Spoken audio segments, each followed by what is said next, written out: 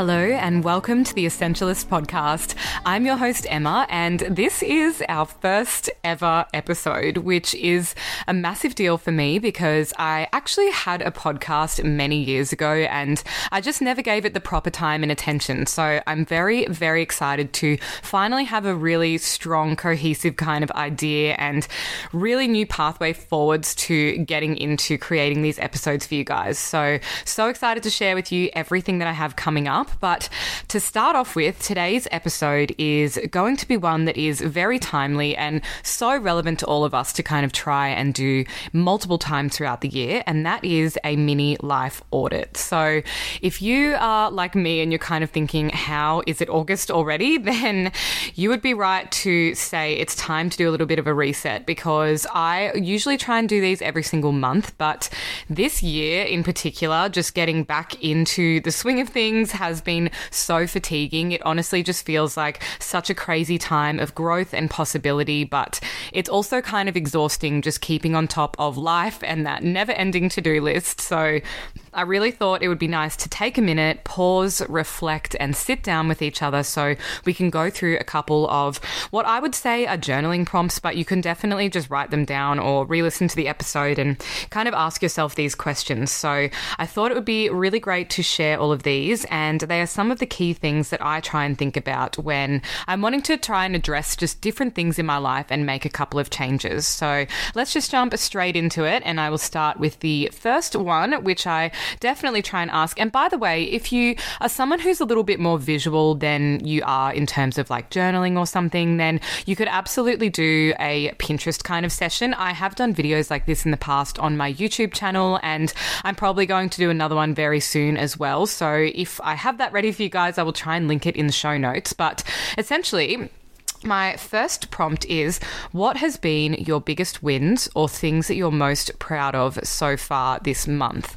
And that could be a yearly thing if this is something you'd rather just do once a year. But I think it's also nice to break things down into little micro goals and micro kind of wins, because if you pile these little events together, then sometimes you'll kind of realize that without having something major happen, you've taken a ton of mini steps towards progressing into something far bigger than, your initial goal. So I think it's really good to take stock and actually think about all of the culmination of those little things and how it actually does add up. Because if you're not allowing yourself to celebrate those little wins and you're always just waiting for the major life-changing event win to kind of come along, then it can really feel very exhausting. So I would always say break those little things down into bite-sized chunks and actually allow yourself to celebrate making those minor changes, whether it is starting a gym class and sticking to a consistent routine, or maybe it is making a change at work and asking for some different opportunities. It might be, bringing some romance or sensuality like back into your relationship. But whatever it is, it's all those little baby steps that I think are really, really good to capture and write down. The next thing that I have is, what do you wish you could have just let go of or worried less about?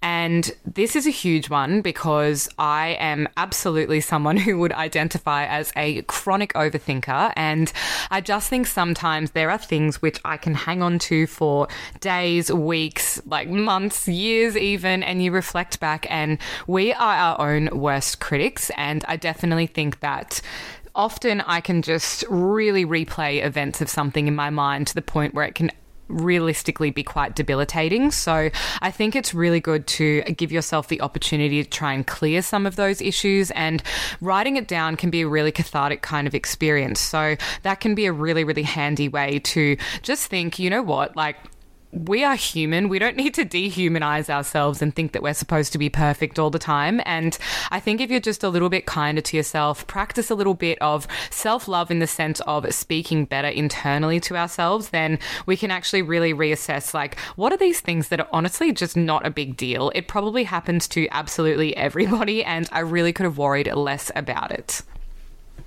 Another question is, what do you want more of? And this is a huge one because I think yet again, in terms of breaking it down into more bite-sized chunks of what you've done that month, it is really great to sort of reflect on like, hey, I had a lot of wholesome weekends and I was waking up feeling really fresh. I had some time away from like alcohol and late nights and things, and I found that to be really great for my productivity. Or maybe it's, hey, I had a really nice time being more outdoorsy, and that's something that I just want more of. So maybe your aim for the following month would be to research some incredible hikes around your area. Just any of these kind of things. Like more of could be more time with friends. Like but especially if you're single, I think it's so important to just really spend that quality time with your friends. Like a lot of people, I know myself as well, I'm very independent and I just kind of kept to myself a fair bit. And I think it's really great that you just set some of these goals. Like I want more of that socializing time with my friends, or I want more human connection, which is the real root cause of